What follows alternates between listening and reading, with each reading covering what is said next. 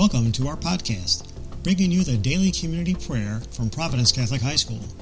We are located in New Lenox, Illinois, and invite you to join us every school day and pray with us.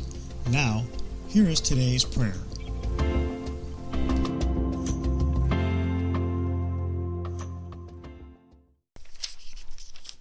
Good morning, Providence. My name is Katie Ann Soltis, and I am a junior.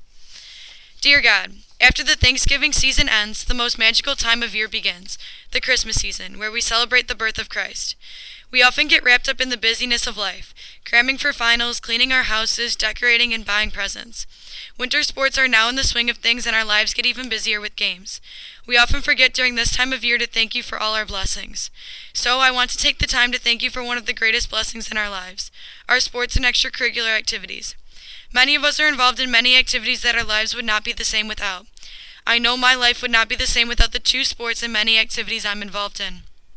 Right now, I'm in basketball season, so I'd like to thank you for giving me an outlet to clear my mind from all the crazy things going on outside the lines during the craziest time of year. I'd like to thank you for the coaches that pushed me to be the best athlete, teammate, and person I can be.